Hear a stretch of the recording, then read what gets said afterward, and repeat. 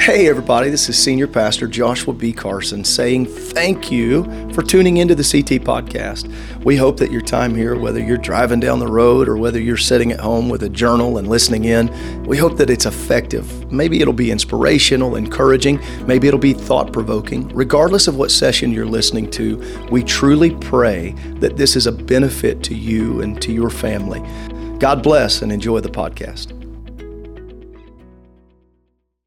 1 Corinthians, 2nd chapter.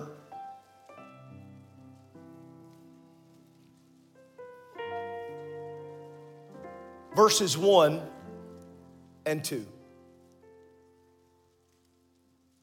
This is Paul writing here. Important scriptures. And I, brethren, when I came to you, came not with excellency of speech or of wisdom, declaring unto you the testimony of God. For I determined not to know anything among you save Jesus Christ and Him crucified. I want everybody to read that last part out loud with me as I begin to read. Please read with me. Save Jesus Christ and Him crucified. I'm going to reserve giving you my title for just a moment unless they've already put it on the screen. I'm going to reserve it until after we pray. Lord, we love you. We thank you for our time together in your house. We pray your blessing and your wisdom to be a part of everything that's said and done. We are asking for a touch of the Holy Ghost. We know that your word will not return void, but that if we will allow it, it will do work in our lives. So we thank you for your word, and we readily accept your word. We ask it all in the name of Jesus Christ, and let everyone say amen. And you may be seated. The song that you're hearing lightly played behind me this morning was played first in a living room. The year was 1912, and the evangelist's name was George Bernard. He was an evangelist that was traveling throughout the Midwest, and he was being heckled incessantly by young people at revival meetings in Michigan. Of course, it was Michigan. They were heckling him because there was something in their spirit. Brother Mac, I think they had unforgiveness in their spirit. But that evangelist, George Bernard, he said, I seemed to have had a vision in prayer. I saw the Christ and the cross inseparable. The melody began to come easily, he said, and during a series of meetings, he would then gather in the living room with Reverend Leroy and Ruby Bostwick.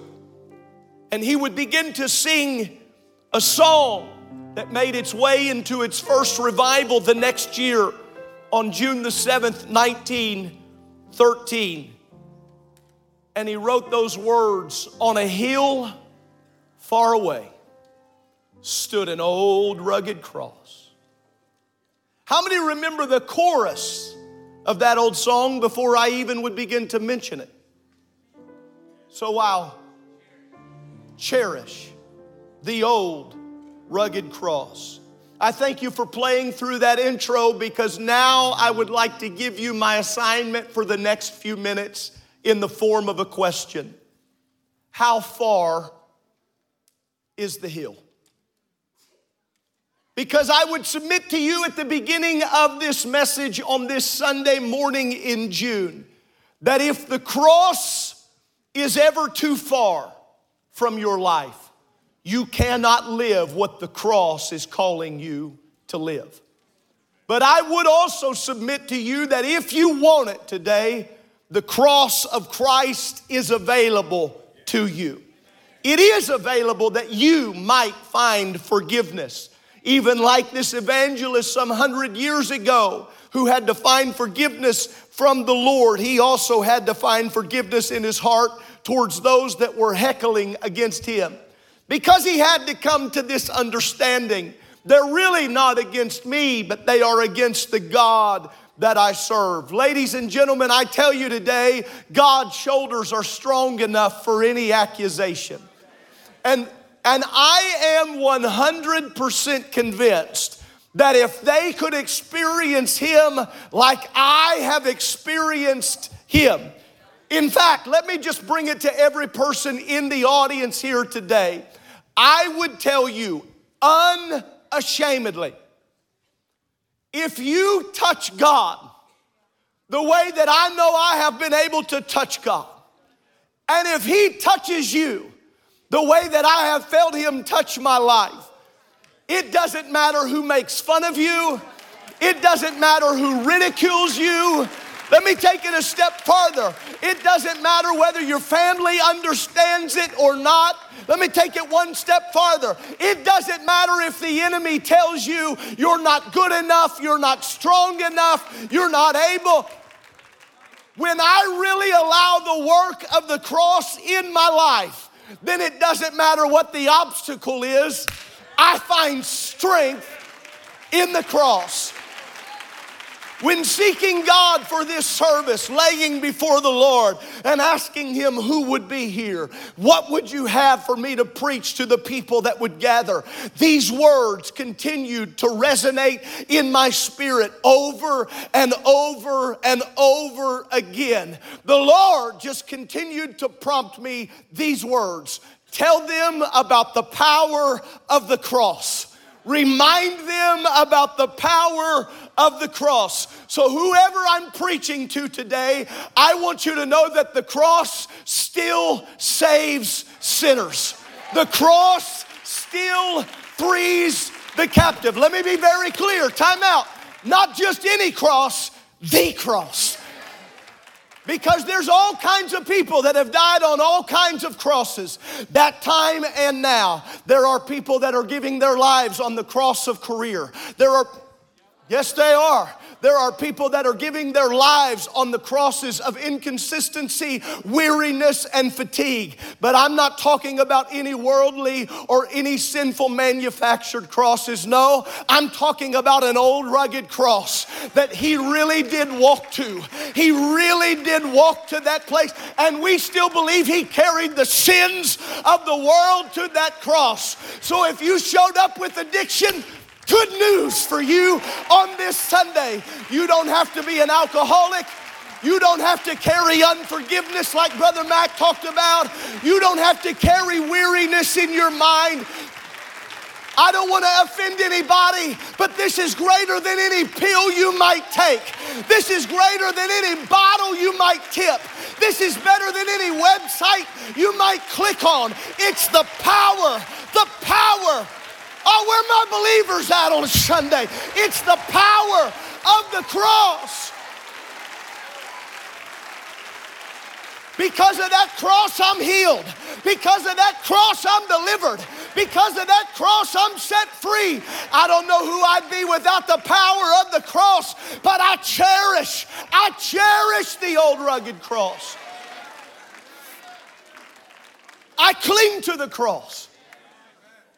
It might be the emblem of suffering and shame, but it is the emblem of power and sanctification. It is the source of my strength. I cling. Ooh, man, I feel the Holy Ghost. I feel like I've got to tell somebody again, if you will cling to the cross. Here's what I found out, Brother Dugas. I have found this out about the Lord. It is hard to cling to the cross and your problems at the same time. You carry everything you want to.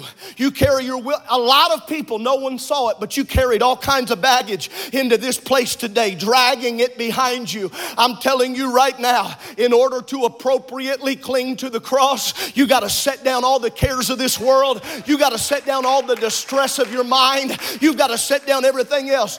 Hey, evangelist, what about those kids that are heckling you? I tell you what it did. It drove me back to the cross. And as I began to get alone with the Lord, I found myself penning, Bernard said, those words, on a hill far away stood an old rugged cross. And he said, it seemed inseparable to me, the Christ and the cross.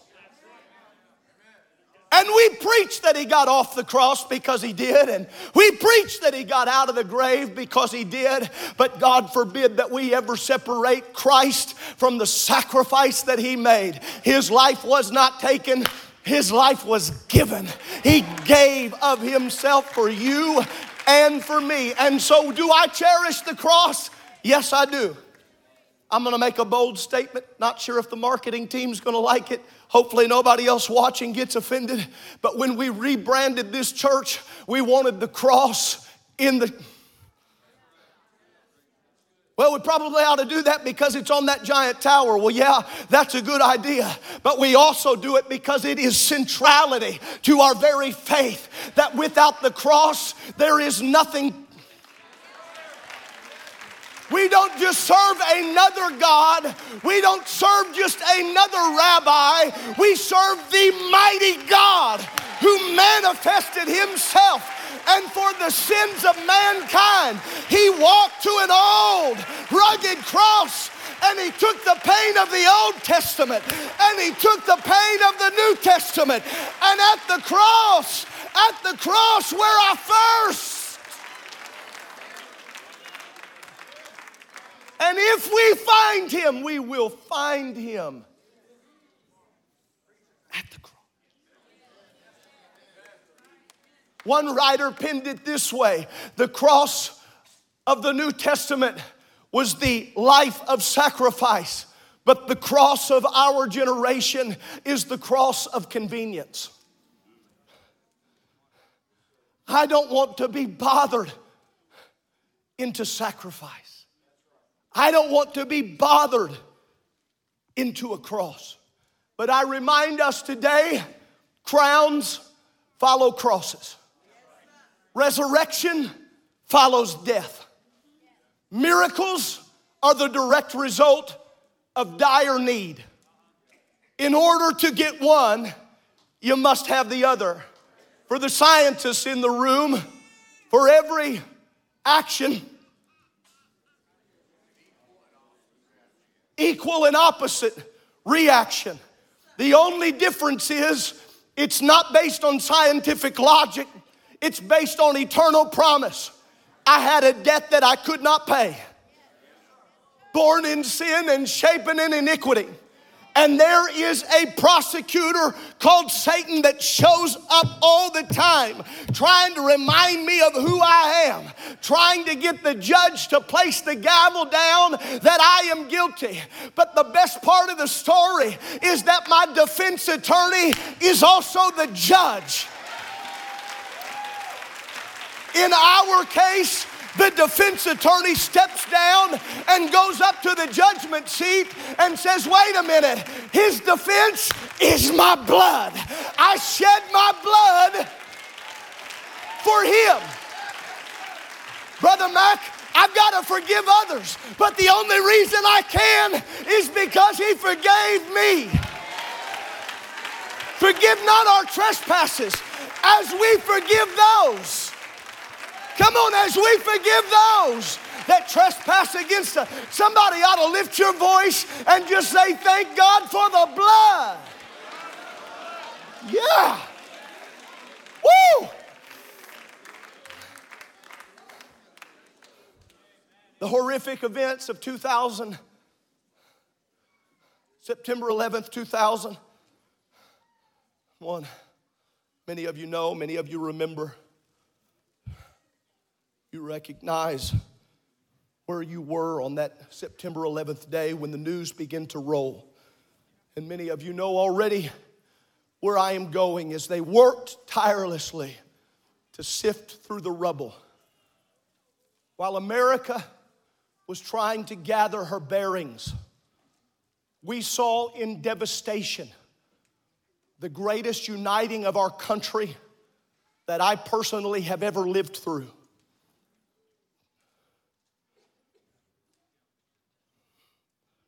Devastation brought unity. It reminded us some of the stuff we've been worrying about doesn't really matter. First responders, not just from New York, but from all around the country, made their way to that city They worked tirelessly through the rubble, listening, reaching, desperately groping for survivors. They were not looking, Pastor Lopez, for people who were not injured. They were not looking for people who were free and clear. They were looking for people that the rubble had knocked down, but not destroyed. Whew. And in the midst of all that chaos, one of our first responders, a gentleman by the name of Frank, on September the 13th, almost 48 hours later, stumbled across there in the wreckage the picture that you'll see here of these cross beams. Looked like a cross somehow standing there permanently. They said that cross in the rubble, regardless of what anybody believed, that cross became a gathering place where they would come together and they would weep tears and they would pray for power and they would pray for God to help them and to lead them to people that were surviving and not dead yet. Frank said it was the cross in the midst of the rubble. It was the cross in the midst of the torture. It was the cross in the midst of the distress that let us know if we could push on. He said, and it was the cross that gave us strength to save others. Can I tell you, we're here because the cross gives us strength. How can the emblem of death give us strength? Because I'm crucified with Christ. Nevertheless. Come on, say it like you mean it. Nevertheless, I live. Not I. Come on, even if you didn't know it, you ought to hear enough people saying it, you can say it now. Not I, but Christ lives in me. That's why, Brother Harrison, you got to forgive me, I'm a little passionate this morning. We are not intimidated by the rubble of this world. Not because of some iron cross in the middle of the devastation, but because an old rugged cross from some 2,000 years ago. Is the world dark? Yes, but His people are alive and well. You got the power of the cross. You got the power of the cross. You got the power. If you're filled with the Holy Ghost, you better believe you got the power of the cross. Now, I got some elders in the room that really wanted me to sing the old rugged cross when we started.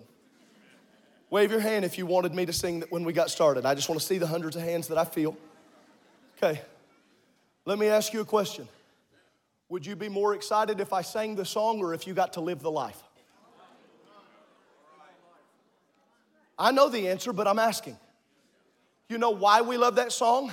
A, because a lot of us were raised on it. But not just because we were raised on it, it raised us. It was the cross, not the song. It was the man, not the melody. Whoa, man, I feel the Holy Ghost on me right here, right now. We're going to sing it here in a few minutes. But before we sing it, I want to know if we still celebrate it. I want to know if we still believe in the old rugged cross.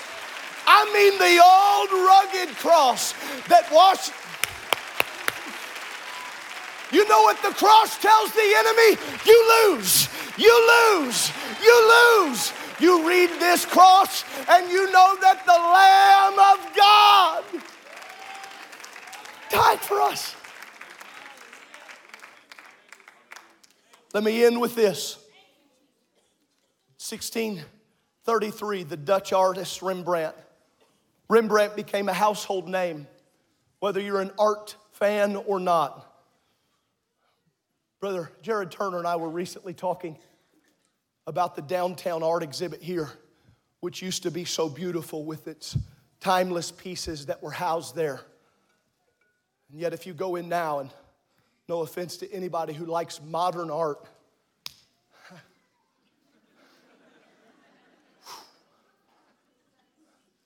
one of our recent exhibits for modern art was a banana duct taped to the wall.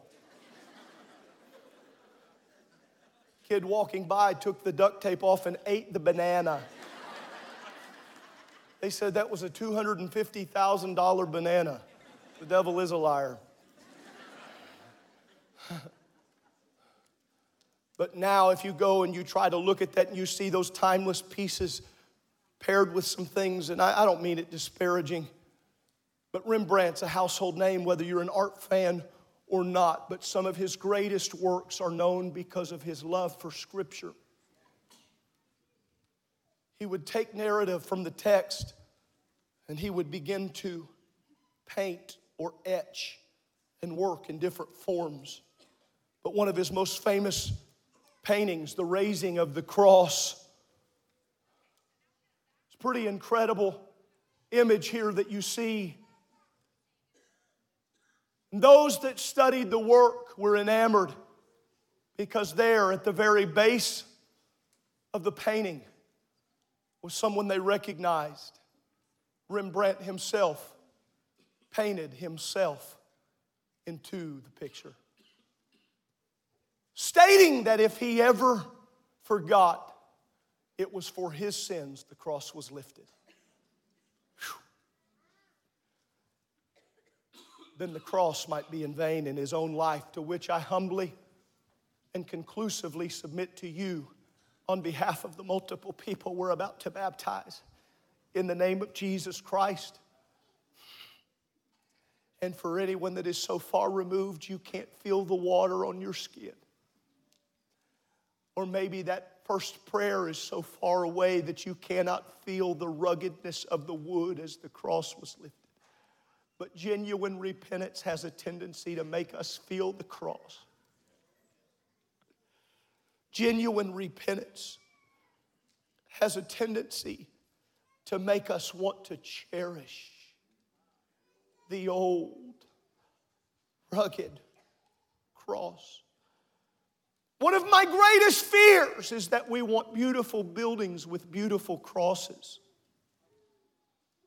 I want beautiful buildings, but I want real crosses. Would you lift your hands? Might you make this a personal prayer, setting across this room for this moment? I'm going to get you started in the prayer if you'll let me. I'd like you to start your prayer like this. Lord, let the cross be real to me. Whew. Lord, let the cross be real to me.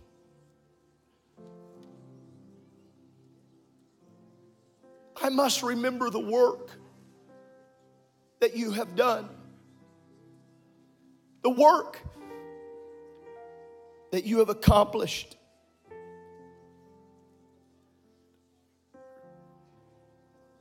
I must remember that I was dead in my sins and my trespasses. If you're in this room today, I'm asking every person that we might say, God, forgive me for anything in my life that is in conflict with why you went to the cross. If I've got sin in my mind, would you forgive me? If I have sin in my heart, if I've held on to bitterness, would you forgive me?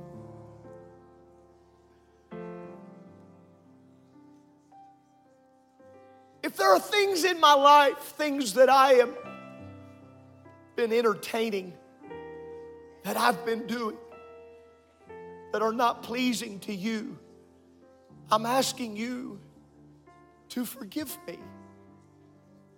To forgive me.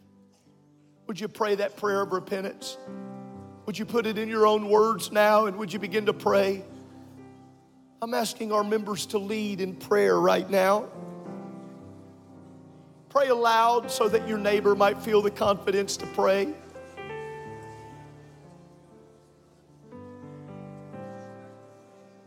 Jesus. Jesus. Jesus, forgive me. Cleanse my heart. Cleanse my mind. Cleanse my spirit. Come on, I know we're not taking communion today, but it feels like we're in communion with the Lord right now.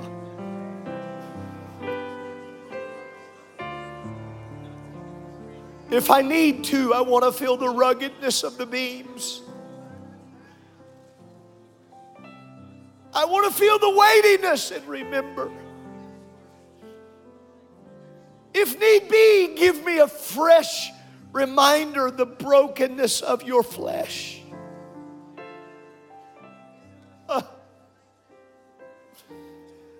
If it's been too long, God, help me see the blood run again.